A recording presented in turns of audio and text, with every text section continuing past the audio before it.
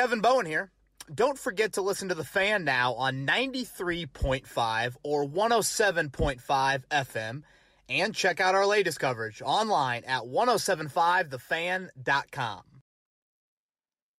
Welcome back. Another edition, Kevin's Corner. I'm Kevin Bowen, live here in my base. I can't believe it's still March 31st. Unbelievable. Longest month ever in the history of the world. About to come to an end. Frank Reich caught up with us earlier today. Kind of I would say an annual thing, but honestly, it usually takes place in Florida or Arizona.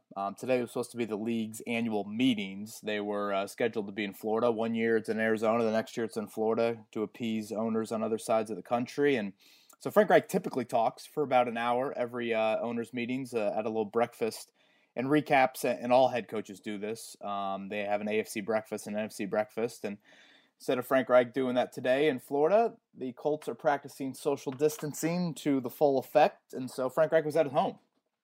Had a little Zoom call, a few awkward media members not unmuting themselves, but that's neither here nor there. I won't reveal any names, but we got through the call. Some great insight from Frank Reich. We'll hit on a lot of that on today's podcast. And then talk about TJ Carey, the new cornerback that the Colts signed on Monday. God, all these days, they just run together at this point. And we'll get into Twitter questions. I know I promised more Twitter questions.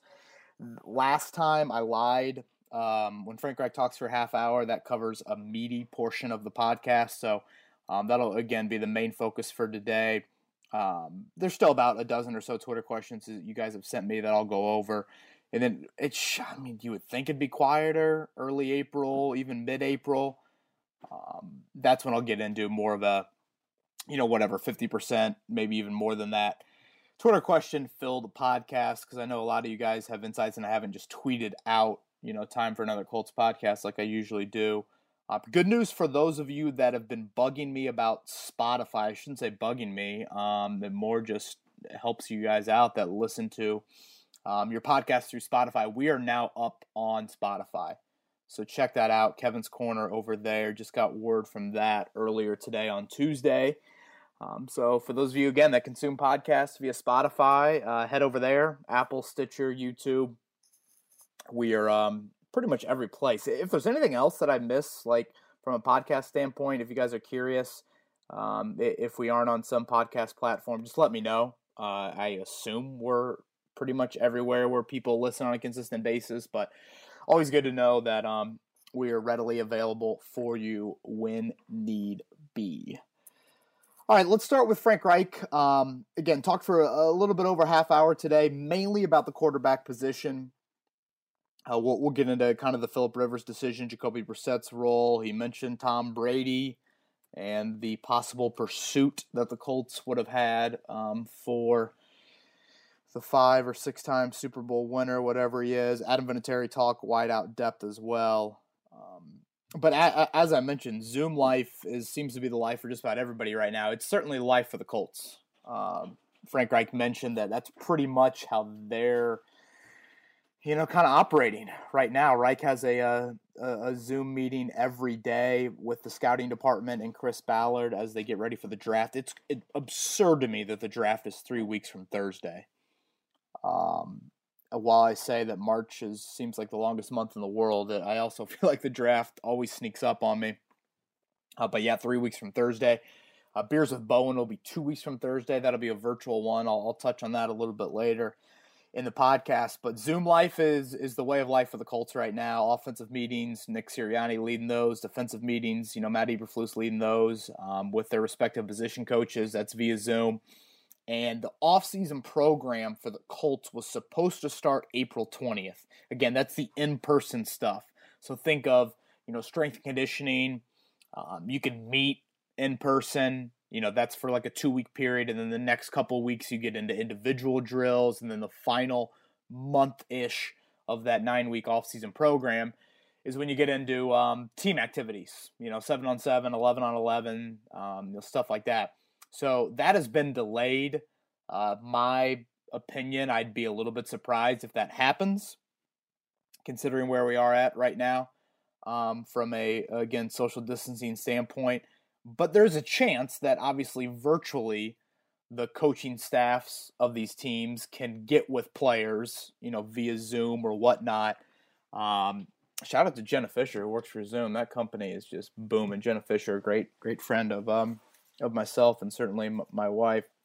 They survived Barcelona together back in college, which is a minor miracle, but that's neither here nor there. Again, Frank Reich has pretty much said that the contingency plans are in place. They are ready to go if need be on April 20th if the NFL is like, all right, you can hold meetings with your guys. I don't know if you're getting all whatever. I think the Colts have like 70 players on their roster right now. Get all 70 people on the old Zoom meeting. But obviously position groups, maybe it's all right, a half hour with each player for each position coach, things like that.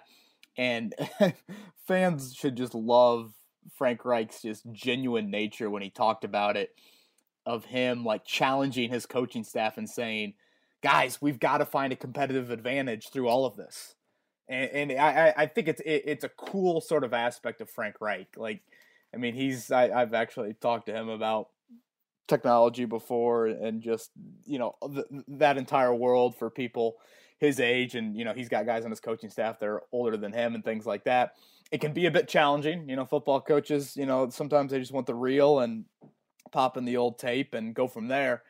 But this is, again, the reality of, the world that we're living in right now. So the Colts, from an IT department and from a scouting standpoint and a coaching staff standpoint as well, they are ready for whatever is thrown at them in trying to teach as much as they can. Again, it's only about, 5 hours per day, 4 days a week, I want to say. So it's not a lot, but it's still some valuable times to, install new things, tweak some verbiage, obviously get your new guys up to speed, and just general camaraderie and having guys under your own watchful eye. I think this is different than like college football players right now. But, college football players that are used to training tables don't make money. Well, maybe some of the SEC players make money, but you know what I'm getting at.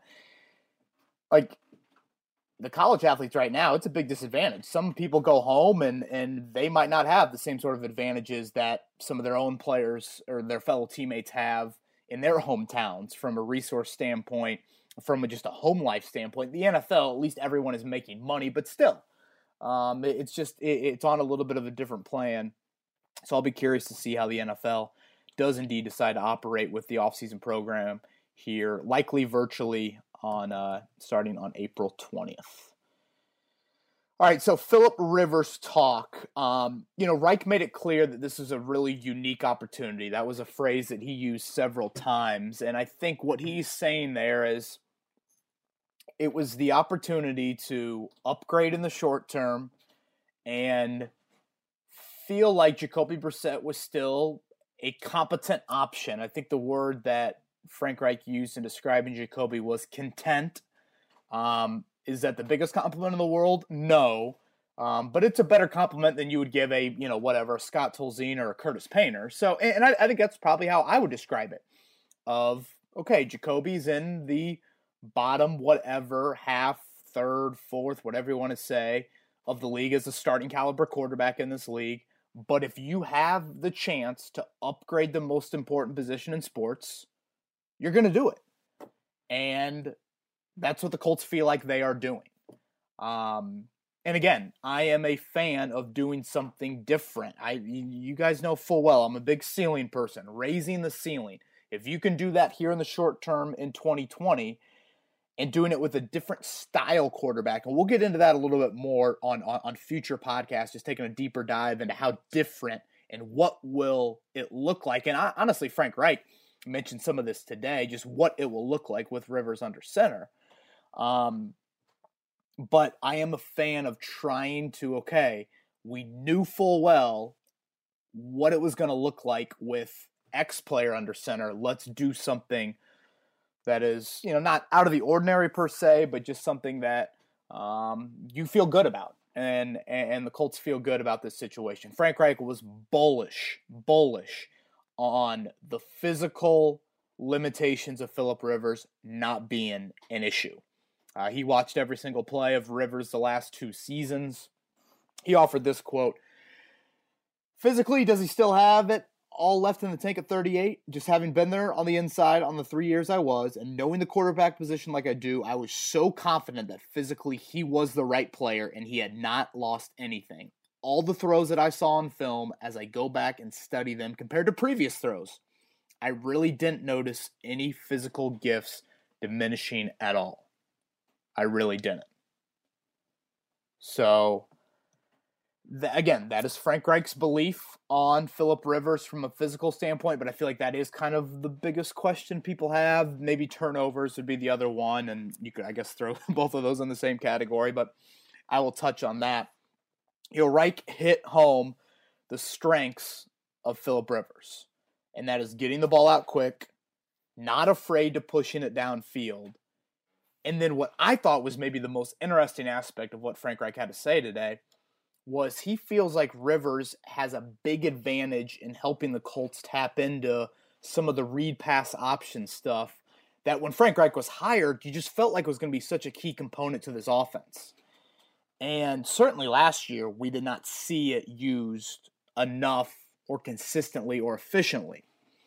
And, when I first heard this, I'm like, wait, what? Phillip Rivers RPO? I'm like, my Slick Leonard bobblehead doll here on my desk moves a little bit faster than old Phil. But he mentioned that more from an intellectual, quick processing standpoint. And as I thought about it more, I'm like, okay, that makes sense. RPOs are here are 4 options thrown at you in an instant. You've got to process all that very quickly, and you've got to make the right reads. Now, you won't have the element of the quarterback with his legs with Rivers, but you will have the element of, okay, there's the unblocked defensive end. Is he crashing on Marlon Mack? Is he staying at home? Is Jack Doyle there in the flat? What is the weak side linebacker doing? Like, are corners pressing? That, I think, that cognitive aspect of Rivers, that's where they feel like he can give them something from an RPO standpoint that, again, is just a little bit more than they got out of Jacoby Brissett and the offense in general last year in 2019. So it's not going to look like RPO of, hey, here's Lamar Jackson, but it is just a little bit of a different it'll be different looking, but it's still such a key element of this offense, getting more out of the passing game, because you can make that yards per attempt number. You can kind of manipulate it a little bit if you just hit on 3 big chunks in an entire game. And sometimes that's enough. But I think something that Reich pointed to was just more of a consistent, like intermediate 10, 12-yard plays. And if you can do that, whatever, a dozen times a game, then all of a sudden your passing offense can become a more of a consistent attack. He mentioned that he felt like Rivers knows 80 to 85% of the playbook at least, which is huge for any sort of player coming into a new situation. Let's be honest, Tampa Bay's not having that with Tom Brady.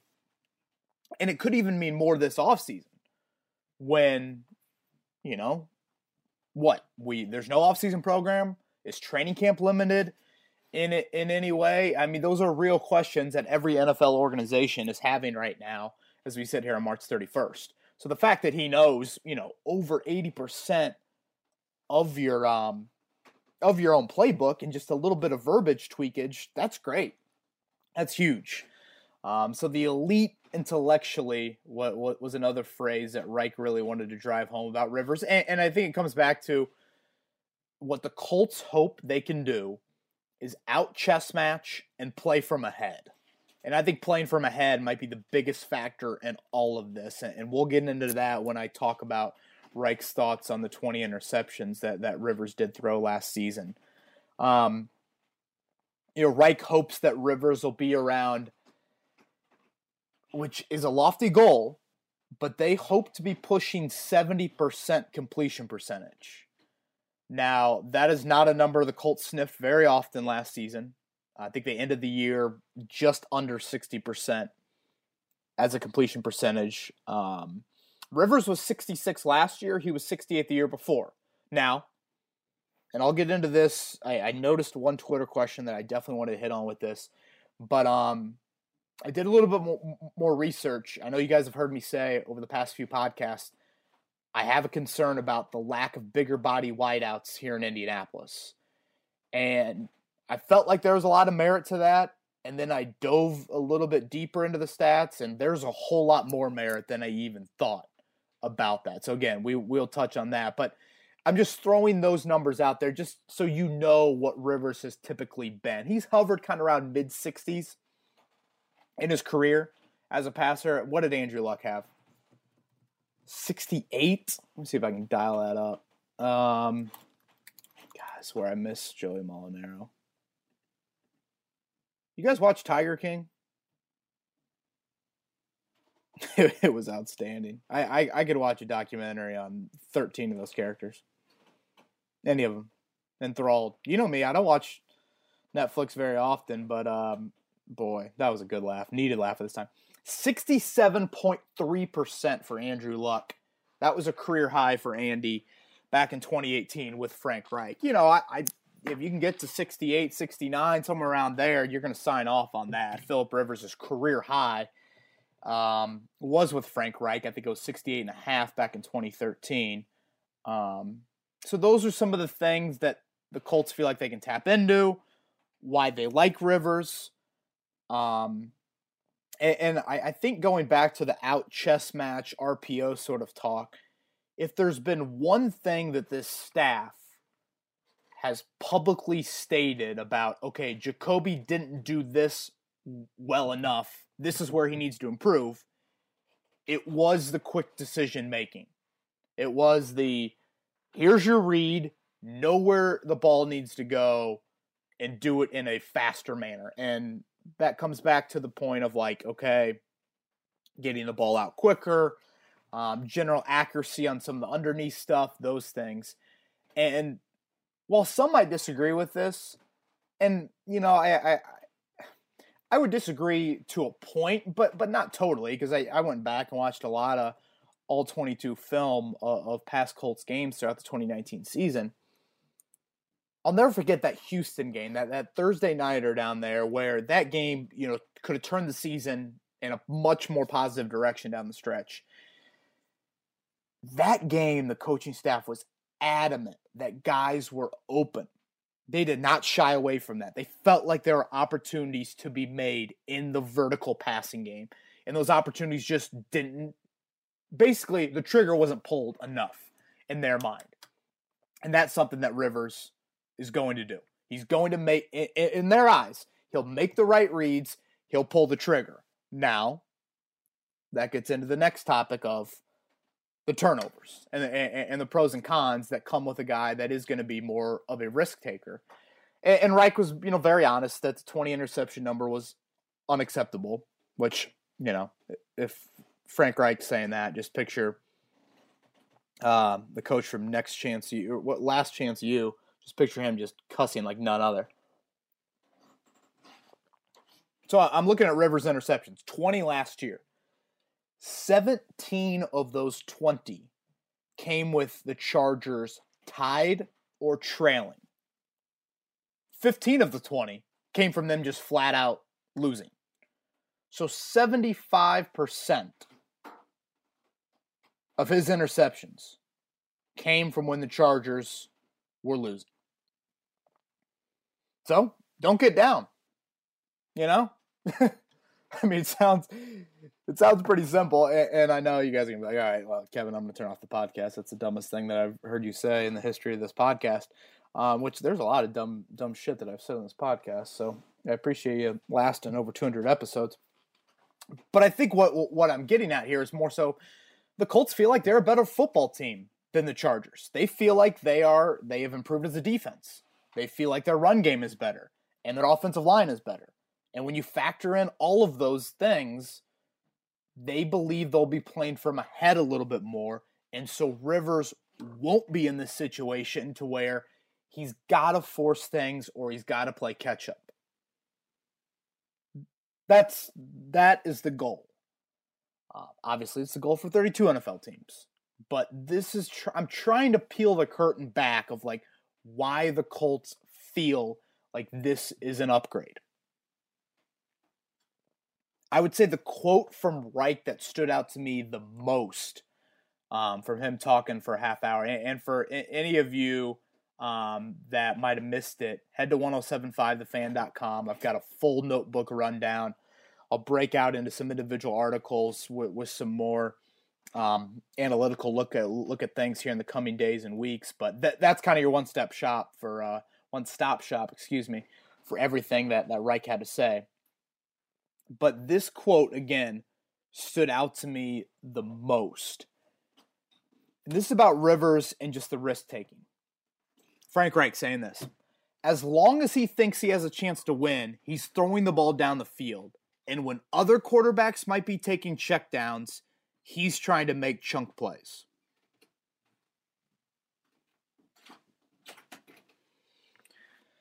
You know, I don't want to put words in Frank Reich's mouth, but how do you not hear that and not think about last year's quarterback situation to what you have here right now? There's just an element to providing more 50-50 opportunities for your wideouts and tight ends. And again, playing from ahead has got to play into that as well. But I just think that weighed a little bit on this coaching staff of like, they felt like there were chances, plural, to be made with their wideouts or their pass catchers in general, creating separation, creating some sort of openings, or just simply, hey, throw the ball up and let that guy go and make a play. And again, we'll get into that a little bit later on what the personnel looks like. But Reich later added that the goal certainly is to cut down on those interceptions, and we just think we'll have the right team around him to get that number down where it needs to be. So that's a little bit of insight on the Philip Rivers thing. He mentioned that he watched every game Tom Brady played over the last 2 years, and this is something that Joey and I know certainly hit on back earlier in 2020. You look into Tom Brady, you look into everybody. You're watching film on Carr and Stafford, anyone that you think could potentially be on the open market. You analyze and you watch every play. And Reich loved what he saw from Brady. Felt like down the field, he made some throws vertically that he was like, whoa. For his age, that is, I mean, Frank Reich gushing over Tom Brady. Now, all of you out there are like, well, then why not pursue Tom Brady? I think the Colts I think they like Rivers. And the fact that they don't have to rework as much as the playbook and things like that. And then having said that, I think maybe the biggest aspect is the commitment to Brady for 2 to 3 years versus the commitment to Rivers for 1 to 2.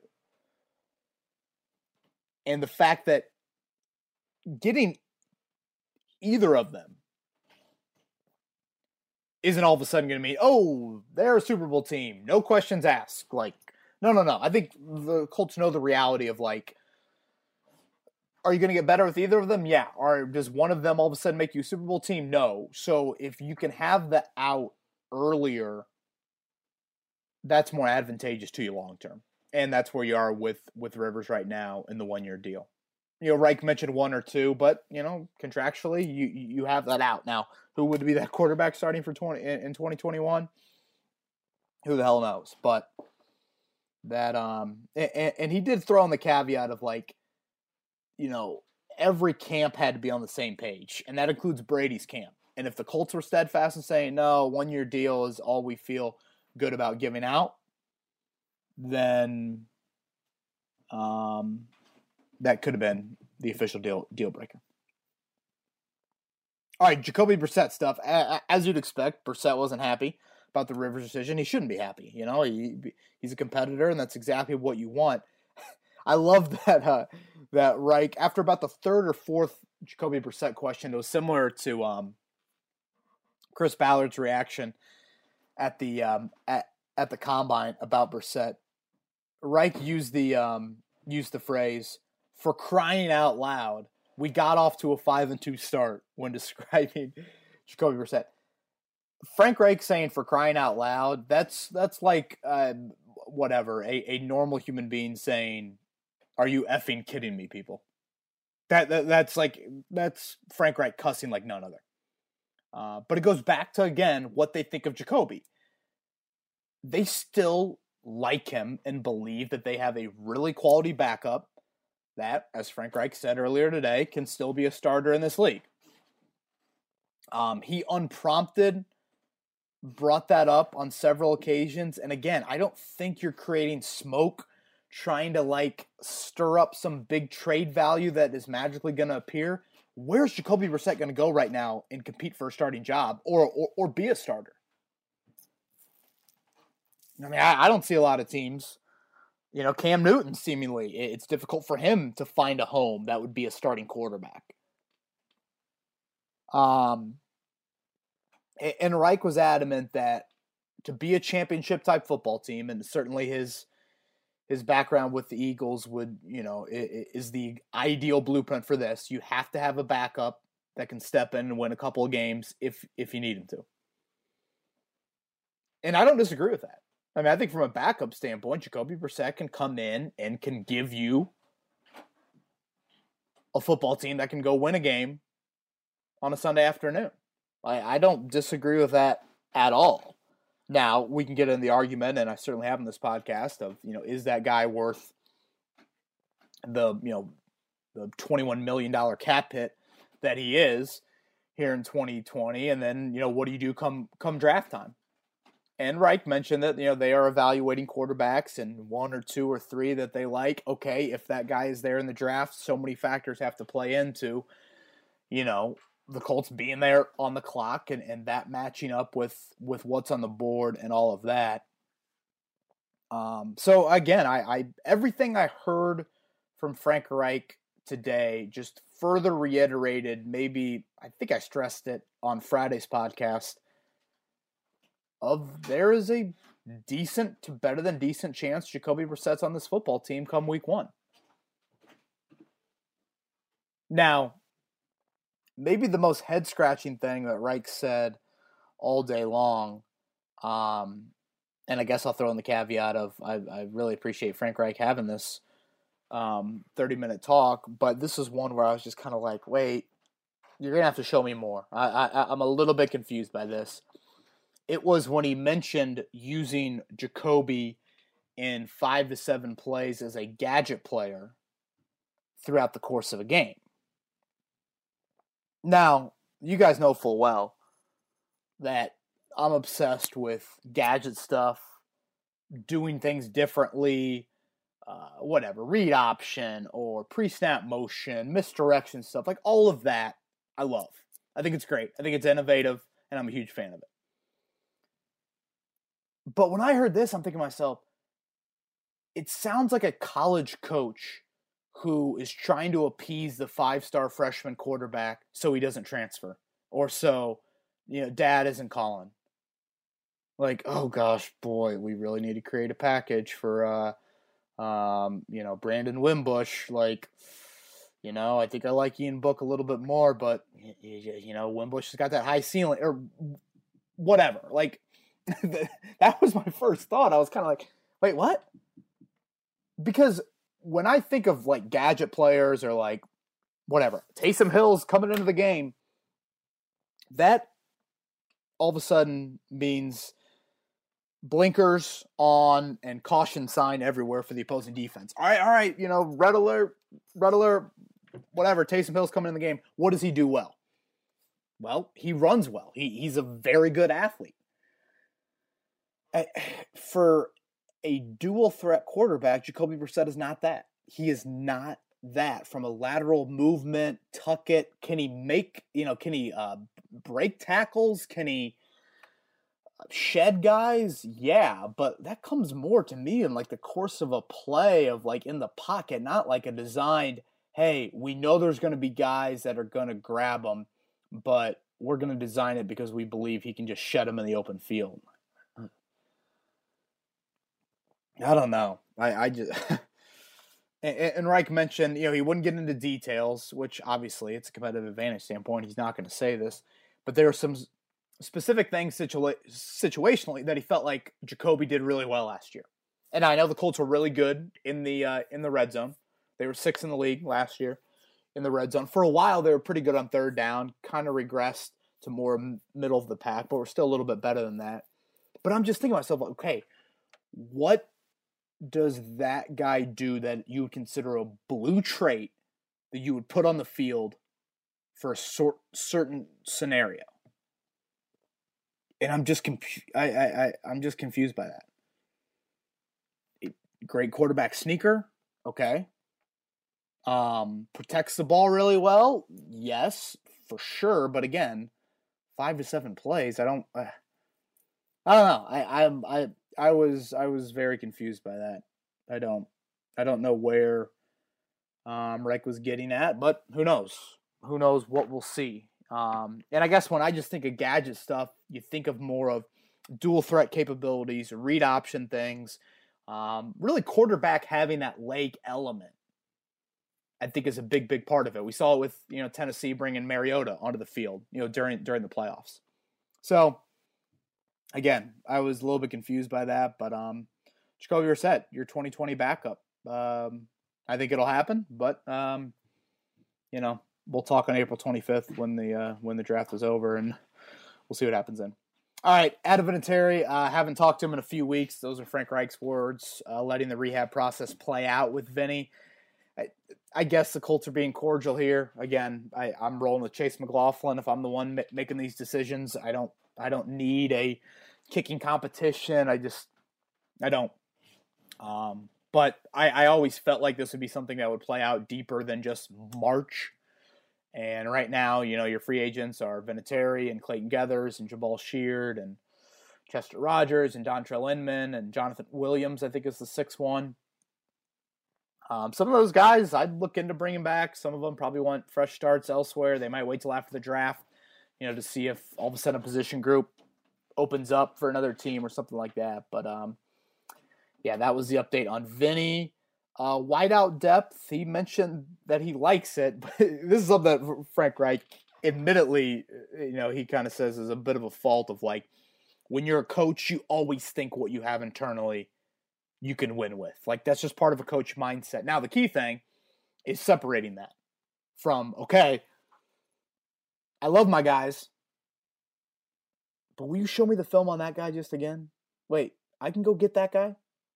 It's that stuff that you've got to think about. And I believe that the Colts have that on and need to have that on, certainly, to be successful. But, when he talked about wideout depth, he mentions 3 guys. Hilton, Campbell, and Pascal. Well, that's, again, I don't hear a Steve Ishmael, Reese Fountain, whatever. And we know full well what happened to the wideout depth last year. And I think something about Hilton that we have to keep an eye on, and you guys know full well what I think of T.Y. Hilton. I think he's a tremendous receiver. I think his career has not been appreciated enough here in Indianapolis. I mean, we're talking about I'm pretty sure he was a very late 3rd-round draft pick. And he's played like a bona fide number 1.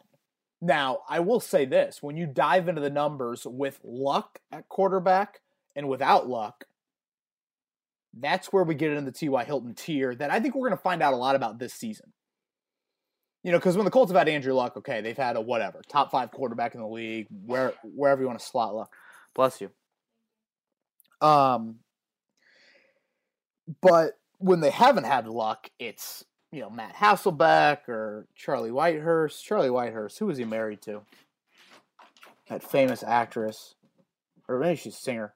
Sheryl Crow? Cher? One of the two.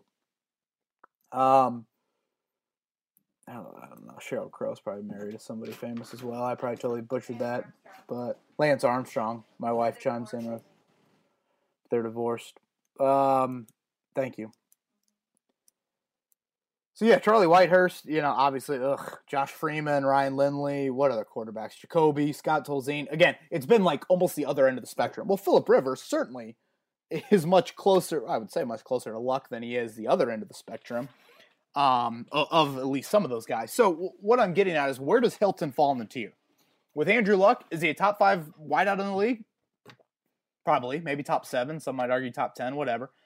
If you look at his numbers without Luck, it's like top 30 wideout in this league. So if your number one wideout is top 30, and then you're relying on Paris Campbell and Zach Pascal to be your slam dunk 2 and 3, boy, that's I'm not sleeping great at night. And I'm a huge fan of Campbell and think the Phillip Rivers signing is great for him. But Reich did throw in the caveat of certainly receivers, a position that they are looking hard at. So, again, the Colts will have to show their cards come draft night. All right, one more thing from Reich. I asked him about DeForest Buckner and that trade and what he kind of thought when Chris Ballard came to him and was like, hey, I'm giving up the 13th overall pick.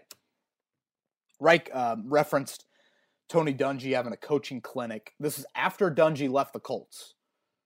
So what was Dungy's last year? Was it, I don't know why 07 is popping in my head. Let me look that up real fast. You guys watched that Manning Bowl the other night? First Manning Bowl? I watched the first drive, and the drive took way too long, so I stopped watching. But, God, Peyton Manning was just a precise individual. He's just a surgeon out there. And Dominique Rhodes. I love Rhodes.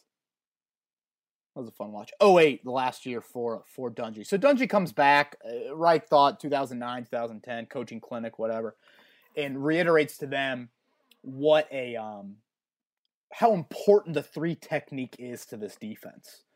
And it was just kind of ingrained to Reich, even as an offensive coach. That was just so, really drilled home of like, in this defense, you've got to have that 3 technique. And I mean, these are my words, not Reich's. When I start plugging in defensive players and looking at the starters, looking at the depth, I'm very, very excited to watch this defense play. Really, really eager to see all the moving parts, where guys fit in, see if anything else happens in the draft. Do guys make jumps? How good is a guy like DeForest Buckner? How does a cornerback depth play out? Huge year for Malik Hooker, Bobby Okereke, stepping into year 2. Like, I just think this defense has some really intriguing potential from a personnel standpoint that I'm really, really excited to see here in 2020. All right, before we hop into Twitter questions, let's hit on TJ Carey a little bit. The Colts signed him on Monday. So their second 29-year-old corner that they have signed, Xavier Rhodes being the other. Rhodes certainly the more accomplished on the high end, although Carey started a lot in his career. Head to 1075thefan.com if you missed Xavier Rhodes explaining why he felt like he struggled the last 2 years, why he chose the Colts as well. Had a conference call with him on Monday, and I thought he was really candid about some of that stuff. But TJ Carey, been in the league for 6 years, 4 years with Oakland, 2 years in Cleveland. Why did the Colts make this move? 2 reasons, okay? Versatile corner who has history playing as a slot guy. Now, some of you might be like, who the hell cares? Kenny Moore's the slot. Shut up. You want to watch the last month of the season again when Kenny Moore didn't play? I mean, holy hell. You talk about a dumpster fire of a pass defense. I mean, the defense just got shredded through the air. And it started in the Tennessee game, which I think is when Kenny Moore got hurt first at Lucas Oil. Again, when you look back on it, one of the biggest games of the season. Kenny Moore gets hurt. Roland Milligan slides into the slot. Ryan Tannehill, 3rd and 10. I think the Titans were up.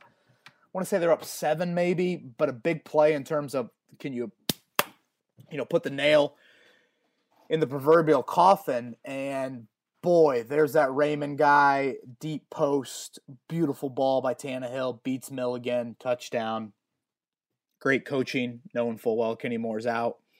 And then the Colts get shredded by Winston and shredded by Drew Brees and shredded by Gardner Minshew. And, you know, the nickel means so much in this defense. It's one of those, what does Eberflus call it? A pressure spot? Hot spot. That's what he calls it, a hot spot of just a lot of activity.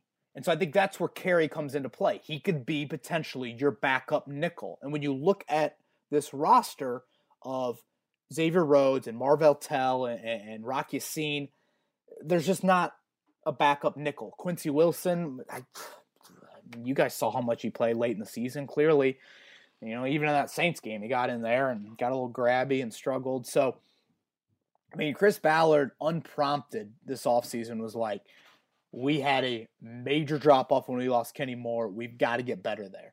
So I think that's where Carey comes into play. And when I initially saw this move, I'm like, oh, week 3 of free agency, here comes a guy to compete for a roster spot.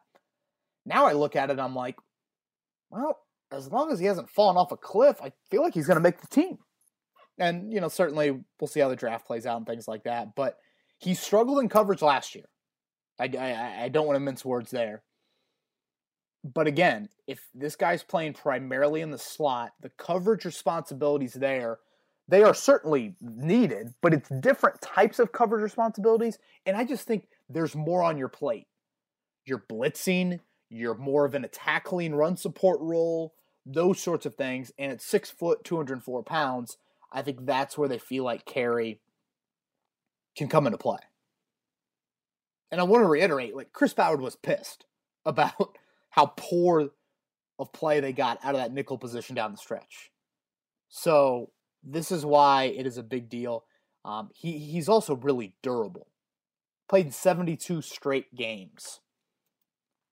That is the 3rd longest streak of any corner in the NFL. So, notable.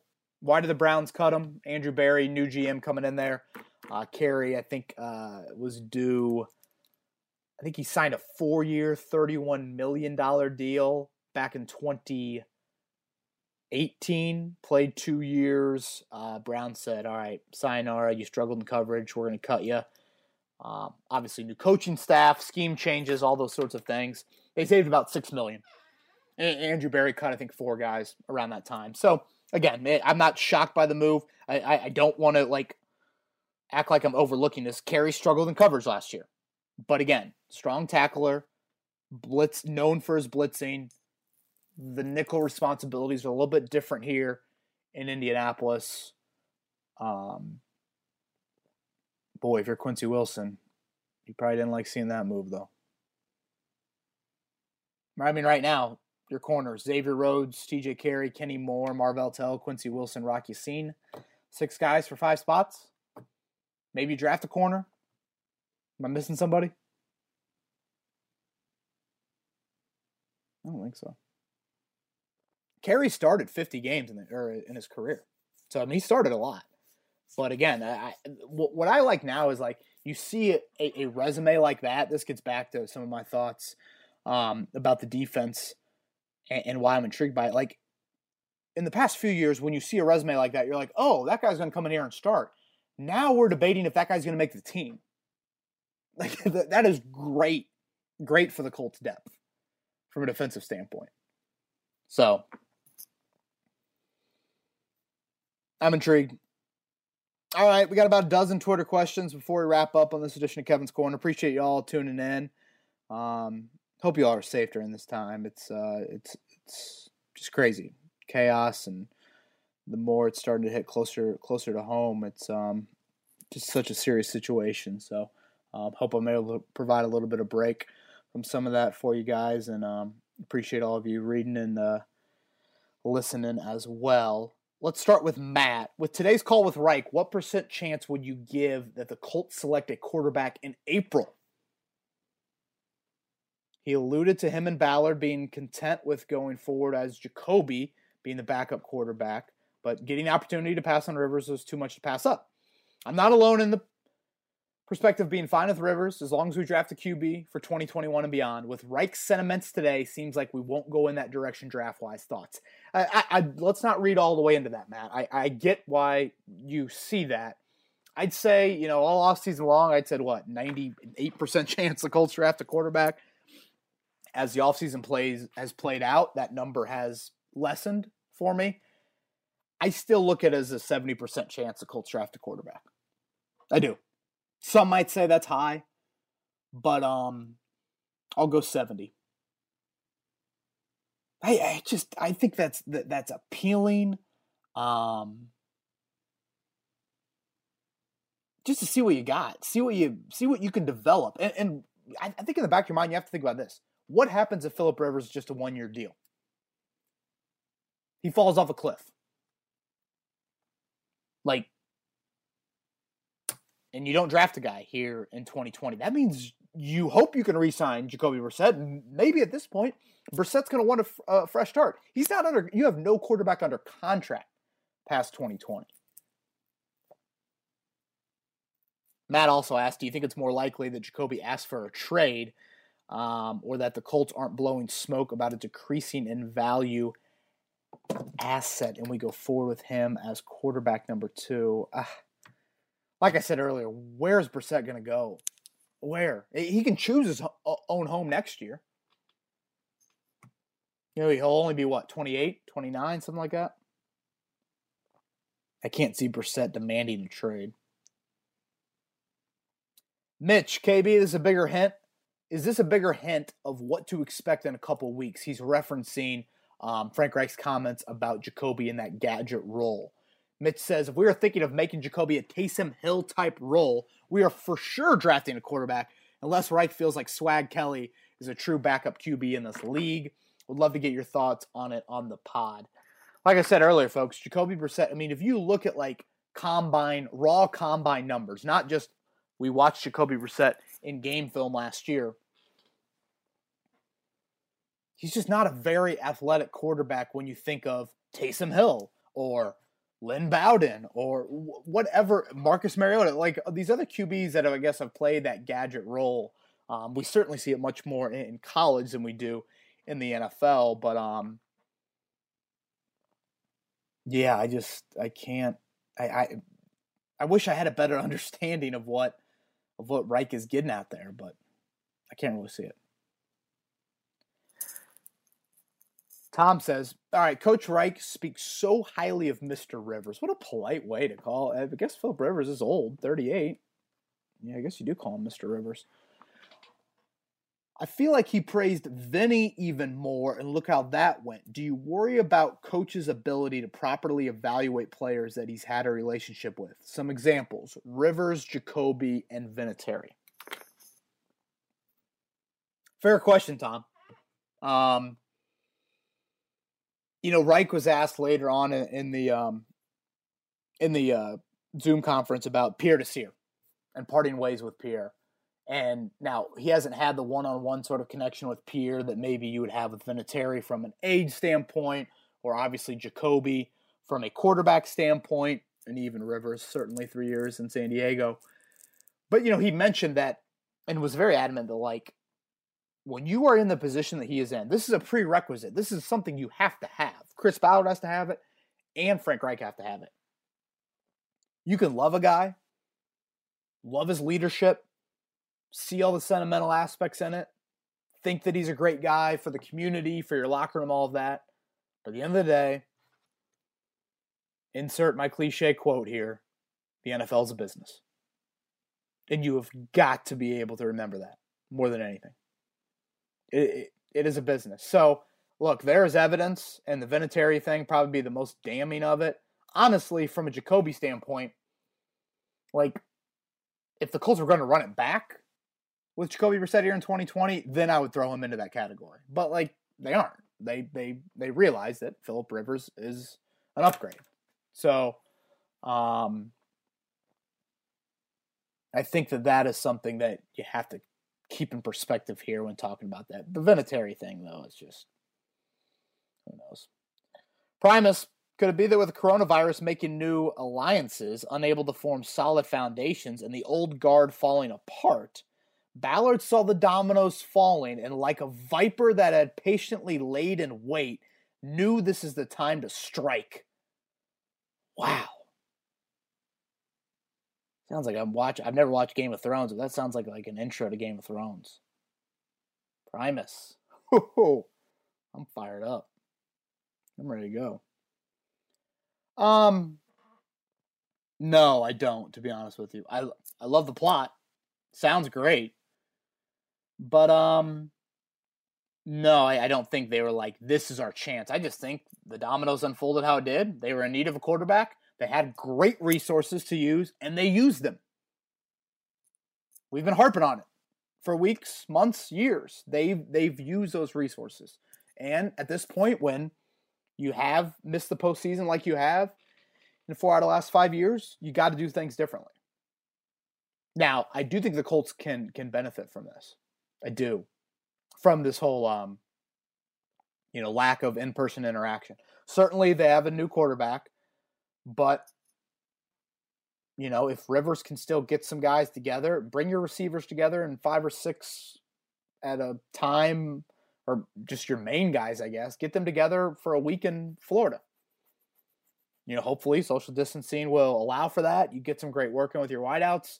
And then from a playbook film session standpoint, technology takes care of itself. The Colts aren't implementing new systems on any phase of the game. So I do think it's something to benefit. I am curious, and I know that you didn't ask this, Primus, but if you look at the AFC right now, what the pecking order looks like. For the most part, we're through the bulk of free agency. We'll see what happens with Clowney, Yannick Ngakoue trade, things like that. The draft will, certainly shift some things, but Kansas City and Baltimore, I feel like we're pretty quiet. Baltimore did get Calais Campbell. Kansas City, they struck me as really quiet. But, they're still good. And I still think they're in a tier by themselves. But then you get to that next tier. Boy, there's a lot of teams. I feel like I could throw in there. And I think the Colts are honestly one of them. I kind of like Buffalo. Anybody else like Buffalo? If you ever have the chance to go to Niagara Falls, do it. Beautiful. Especially from the Canadian side. That's the only time I've been to Canada, though. All right, we had a question from Down Under. Colts, Rockets, Stars, Dodgers. Hey, Kevin, big fan of the pod. As a non-American, I find most other Colts content really narrow-minded and old school. Anyway, I had a take for the Colts draft. The more I think about it, the more I'm in favor of drafting 2 wideouts in the first 3 rounds. Okay, he mentions a lot more stuff, but we'll kind of paraphrase here. He mentions T.Y.'s age. Campbell is the only one under contract past 2020. That's a good point I haven't really thought too much about. Depth at the wide receiver position is good in this year's draft class. He thinks a rookie could actually start there. And Ballard isn't afraid to double dip. All good points. Thank you for listening to the pod, and I'm glad that you appreciate the type of content that we have produced and will continue to send out on a regular basis. Okay, let's start with the Ballard isn't afraid to double dip. He isn't afraid to double dip when he's talking trenches. Or mainly when he's talking defense. I guess he double dipped now that I think about it. But those are day 3 picks. You can't talk about day 3 picks. I'm talking Wilkins and Hines, same draft. Fountain, Kane, same draft. I'd be really surprised if he went wide out. Well, 2 wideouts in the first 3 rounds, okay, that would surprise me a little bit. 2 wideouts in the second round would really surprise me. And I go back to the quote that I mentioned on the podcast last week. Chris Ballard, and this is where I need Joey. I need Joey for so many things. Joey doesn't need me for anything, though.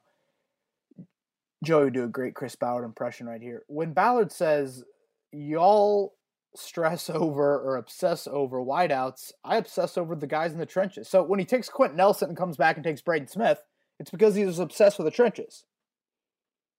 I just can't see him going back-to-back wideouts. But look, if I'm running the show, 2 wideouts in the first 3 rounds, that sounds a bit appealing to me. And for those points that you made. Now, I will say, when you talk about a rookie that could actually start, Ballard has been brutally honest in saying it's not a slam dunk that you find these guys that can just come in and start from day one at the receiver position. All right, speaking of the Manning Bowl, Matt wants to turn back the clock. I'm reliving the Manning and Luck years on NFL Game Pass. So much fun to watch these indie legends. If Ballard wants veteran leadership, how about bringing back Antoine Bethea so he can finish his career as a Colt? Depth and veteran leadership. First off, for those of you who are watching these old school games, I cannot believe that. I would say I've watched more old school basketball games lately. They used to not have the score on the freaking screen at all times. Hello? Am I supposed to memorize it? I mean, gosh, production quality has evolved so much. All right, Matt, Antoine Bethea. Personally, one of my favorite Colts. I love Antoine Bethea. Never should have left in, what year was that? 2013? LaRon Landry. God, that dude is nuts. Nuts. Bethea went to Arizona with Bruce Arians. Gregson went with Landry. We saw how that ended up. Bethea is going to turn 36 in July. Do I think safety depth is a need? Yeah, I guess. You know, Malik Hooker 1, Kari Willis 2, George Odom 3. Who's your 4 right now? Roland Milligan? He's kind of played a little bit of a hybrid. So a fourth safety, but to me that fourth safety's got to play special teams. Is Bethea going to do that at age 36? And really, this is a move that it's not something Ballard has done. Now, again, he harped on veteran leadership, as you mentioned, a lot this offseason. But, yeah, that's the thing with these, like, Eric Berry, Antoine Bethea moves. You got to sit them down on the couch and be like, maybe 10 snaps a game, maybe 15 snaps. Like, are you good with that? So, maybe, but I kind of like a young, more of a hybrid. Another Marvell Tell. 6th-round pick on a guy like that. Don't you have 2 6-rounders, I think, this year? All right, JJ's back. JJ, has any NFL team been successful with only average and below quarterback, receiver, running back? Why does Ballard think this will work? JJ, just Marlon Mack, below average running back? Average? I don't think so. Rivers, is he a top 16 quarterback in the league? I would hope so. I'm not sitting here calling him top 10, but you know, I think what they believe in, and this goes back to the Hilton thing about those tiers. Wideout, in my mind, has got to improve without question. That is where I will 100% agree with you, JJ. Now, the Rivers thing is the Colts are steadfast that they believe that that they can get Rivers back into a top 10 guy. And then long-term, obviously, this is not a successful operation, but I will disagree with you about running back and just run game in general, which you got to factor in the offensive line into that. All right. Geez, I'm just mumbling. Quarantine's got me mumbling. It's March 31st. March has been so bleeping long. Happy birthday to my brother. Happy birthday to my brother-in-law, Ross. Happy birthdays. I love March. Great month. So, bro, Pacers fan, what have been your favorite places to hit up for takeout during the quarantine? Sam's Half Liter has a really cool takeout model now. And Mo and Johnny's has been clutch, too. Speaking of that, I think we're going to do a little Mo and Johnny's action tonight. I live very close to Mo and Johnny's. I'm craving some Fat Dan's. That's what I'm really craving right now. Got some Napoli's a few days ago before they shut down. We have a list up on our website. Check that out, 1075 The Fan. We got a list of all local restaurants that are available for takeout, carry out, those sorts of things. And if you have the means, certainly try and help out during this time. And how about you guys? I just miss I miss a lot of things, obviously, and health is the most important thing throughout all of this, but just going to the bar and having 2 beers, 3 beers, and watching a game, I went with a handful of buddies watching the IU Minnesota game same night as Pacers Bucks and Butler Xavier or whoever Butler played that night. Who Butler played? Providence, Seton Hall, somebody. None of those teams. I think Butler played Georgetown actually. Yeah, just missed that. Went to Mo and Johnny's though for it. Great spot. Missed my local watering hole in Fountain Square. Haven't been there in a while, but shout out to Sam Silver Circle. Great spot. All right, about a handful more here. Maybe 7 more. All right, John. Hey, Kevin, love the show. Would love to hear your thoughts on which wideout you believe we should keep our eyes on in the draft. Also, which quarterback would you rather see under center next year? Jalen Hurts or Jacob Eason? All right, let's start with wideout. Denzel Mims, the Chenault kid out of Colorado, Michael Pittman, Chase Claypool. Those are some names that I keep on thinking of. Brandon Ayuk as well. Maybe T. Higgins. So yeah, those are some of the names. Quarterback under center, Eason or Hurts. Well, neither of them are going to be under center. Obviously, it's going to be Phillip Rivers, but I'm not obsessed with either. But I'll go with Hurts. Yeah, Hurts is starting to grow on me a little bit more. Eason just kind of rubs me the wrong way a little bit. But that seems to be the guy mocked to the Colts a little bit more here in these recent mock drafts. TJ, with the Colts going heavy on defense outside of Rivers and free agency, and then potentially signing a guy like Eric Berry or Tony Jefferson. With Tony Jefferson, again, where's he going to play? What would be your over-under for offensive players in the draft? For the sake of the exercise, let's say they stay at 7 picks. Thanks for the content, sir. Thank you for the question, TJ. Great question. Love over-unders. 7 picks, over-under. I will set it at 4.5 for offensive players selected. I'm going over. But I don't feel confident. Again, if I'm running the operation, I go over. 5. 2 wideouts. Quarterback. Tight end. Offensive tackle. Give me a hybrid DB and a defensive end and call it a day. I don't know. Is a defensive end even going to make the team? God, he had great depth on the D-line.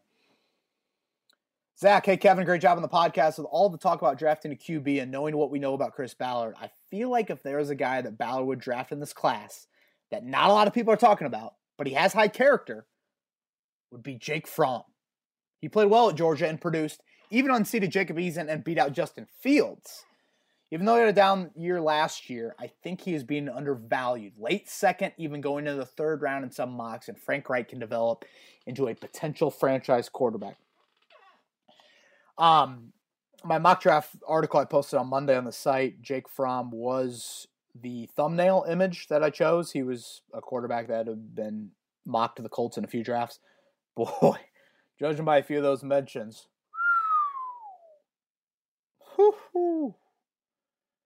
I don't think people will be too happy about that. But having said that, Zach, you bring up a lot of good points, and I've tried to stress this. The Fromm pick, to me, he's not Rivers, 6'4", 230, but the intellect, the pre-snap ability, and it all goes back to those developmental traits. What can the coaching staff feel like they can develop? What can they not feel like they can develop? I'm not ruling them out at all. And you will hear this a lot out of me over the next few weeks. Got to throw a dart at the board. Got to. Just because it's not the high-quality dart, you throw it at the board. I think to myself, of like some current quarterback situations, and I talk about the Bills. The Bills, they took a QB in 2017 and 2016 and still drafted Josh Allen in 20, or felt the need to trade up for Josh Allen. Like, you're going to have some swings and you're going to have some misses. So you got to take more swings in my mind. I mean, how many swings have the Browns took? Just because you miss, I don't want to just all of a sudden say, boy, you're going to have one chance to do it. You better get it right. No, you need a backup as well. Like, all of those things. All right, this is from my man Hunt. I've got a great buddy called the Head Hunter, Scrapper1315. I don't believe this is him, but Hunt chimes in. Maybe it's his brother, Drew. Or, God, what's the other Hunt brother's name? I can picture him right now. Used to be my wife's boss. Dan Hunt. Best looking Hunt, Dan Hunt. All right. Hey, Kevin, big fan of the podcast and the show. Was just curious on your thoughts about the Colts possibly drafting Chase Claypool out of Notre Dame in the second round to help out the wideout group. And if not him, who are you seeing that you like for the Colts in the second round? Okay, I mentioned some wideouts earlier, but folks, let's lock in right here on Chase Claypool. I'm a fan. When I talk 50-50 balls, the epitome of that pass catcher, that's him. Like, go watch his highlight tape. And I'm going to get into this a little bit more on future podcasts, but I will stress enough, and I will bring some ammo to back it up when the time is to have the bigger discussion. Phillip Rivers thrives with big body wideouts. Some might make the argument that's really all he really works with at a high level. That's a fair argument to make. You got to have some big body guys. And even if Claypool, who's not a great route runner right now, and I wish he would have offered a little bit more yards after catch. With that body, I think there's more there. And some of that might be on Notre Dame, honestly. And hell, why we lost to Georgia. Played so bad against Michigan. But still, even if I don't get that out of Claypool, I'm getting a great special teams player. I'm getting a guy that's going to high point 50-50 balls and be such a great red zone threat, back shoulder, those sorts of things. Try not to be biased, but I like him. Craig doesn't get the quarterback situation. Rivers is an upgrade, but is short-term and rarely gets hurt. How is Brissett supposed to progress? Is he suddenly going to be the future after not getting in any games this year? I'll be really puzzled if the Colts draft a quarterback and don't trade Brissett immediately. Maybe this all foreshadows a draft day trade with Brissett. Well, like I said, unless you're going to get some great value, I almost think you ride things out with Jacoby Brissett until training camp. And, maybe someone gets hurt in the preseason. That's where I think his trade value could really go up. To me, it's just like I don't see anything that could happen this season unless Brissett plays that you're like, Phillip Rivers is done after 1 year. Jacoby Brissett is our starter in 2021. Yeah, and maybe Rivers plays 2 years. It's just, I just can't see that. And I honestly think that you make some really, really good points. And I think if the Colts trade back in this draft, which again, some people might scare away, is that bolstering draft capital for 2021 to make a big trade up for one of those guys? All right, 3 more here. Wyatt, do you think a part of Ballard's reasoning for signing Rhodes is to give Quincy Wilson an all-pro role model in a last attempt to salvage his career? He was the second player Ballard as Colts GM ever drafted, and the kid is talented. Wyatt, Xavier Rhodes got to worry about himself first. Nice bonus with leadership. Pierre Desir was a great leader, but again, Xavier Rhodes has got to get himself back on track first and tap into that talent. Andrew, if Rivers doesn't provide an upgraded quarterback, do we need to question this team's ability to judge quarterback talent? They seemed okay to run with Tolzien until the last minute. Traded for Brissett, who they touted as a top 15 QB. Then if Rivers doesn't upgrade the quarterback position, another failed QB in the building. Do we need to see if they draft a QB in the draft this year and how they perform if they play in 2021? Andrew also asks about Beers with Bowen. It'll be virtual. Maybe I talked about it on the last podcast. April 16th, 8 p.m. Eastern. Pencil that into your calendar. That's what we're going for. Well, it's what we're going for. Virtual. We'll be live. We'll have more details in the coming weeks. But, drink a beer. Get on the couch. quarantine with us week before the draft.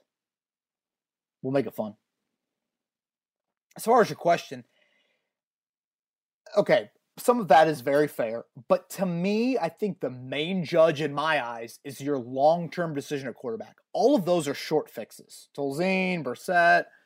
Like, if you would have said Brissett's your starter in 2020, now we have a different story. But they didn't say that. And the whole Brissett top 15, 20, that was always odd to me. So, again, I think you just, it's more the long-term answer. All right, lastly from Tony. With the Colts signing Rivers to a one-year deal and with what seems to be no intention of trading Jacoby, is there a good chance they brought in Phil for a quick fix and to let Jacoby develop further from Phil's experience? Well, a little NC State tied to. Good point. NC State quarterbacks in this league. Maybe a little bit. It's not the craziest thought. But again, they don't feel like Jacoby's a top-level starter. If they did, they would have continued to have him be the quarterback. You don't stunt the growth like here in 2020 and then pick it back up in 2021. No, you just ride it out. But again, I still have that question of who's your starter and who's your backup in 2021. All right, everybody. Appreciate you tuning in to this edition of Kevin's Corner. Probably only one this week. I don't expect any other moves from the Colts. Again, 1075thefan.com has a lot of written content. The Frank Reich notebook is up over there. And if you have any thoughts on Beers with Bowen that you want to see here in a couple weeks, the virtual one, let me know.